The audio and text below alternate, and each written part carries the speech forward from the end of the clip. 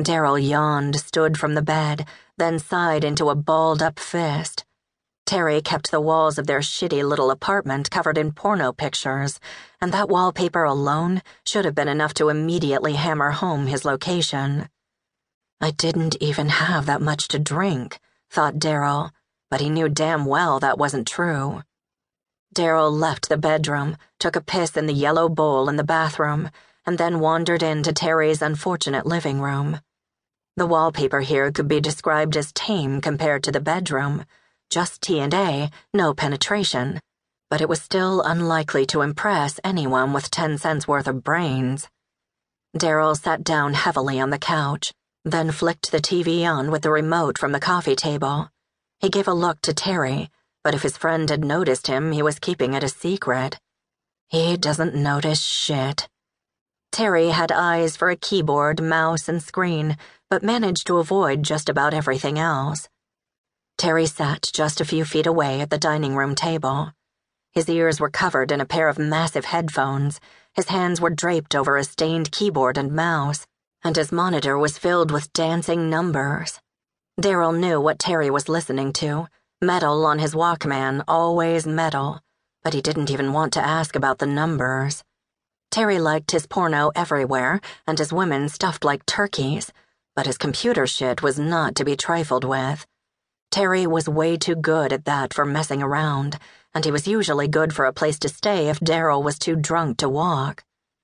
Darryl contented himself with the TV, as Terry let his fingers tap keys and click buttons, but the sound of the work was just background noise. Darryl managed to sit in the apartment for all of 1 hour before getting a beer from the fridge, drinking it in a few savage pulls that had once really impressed girls behind the Austin drive-in, and then leaving the can on the counter and grabbing another one. Darryl's days of impressing girls with his beer-slamming abilities were long gone. In fact, his time spent attempting to impress girls or anyone else was long gone. Lately, he'd come to consider effort itself overrated when things could be had so easily. After 3 more beers and another hour of TV, Terry finally peeled the headphones off and turned to Darryl. "I knew you were up," he said, and Darryl just nodded in response. "I could hear you the whole time. I was just waiting for you to say something." Darryl nodded again, saluted Terry with his beer, and then finished it in a single gulp. "You looked busy, so I let you be busy," said Darryl. It was only partly true. The sooner Terry realized he was up, the sooner they would have to talk about work, and Darryl wasn't in the mood. Work was how the bender had started, and why he was drinking at such an unreasonable pace, but the subject was unavoidable at this point. He owed Terry, and they both knew it. "I was only busy because I was waiting for you to come to your senses," said Terry, and Darryl nodded. "And don't try and fucking read me, Darryl. I'm not in the mood, and you already know what I'm going to say." "You want money," said Darryl. He didn't need to go rooting around in Terry's top knot to know what his friend was thinking.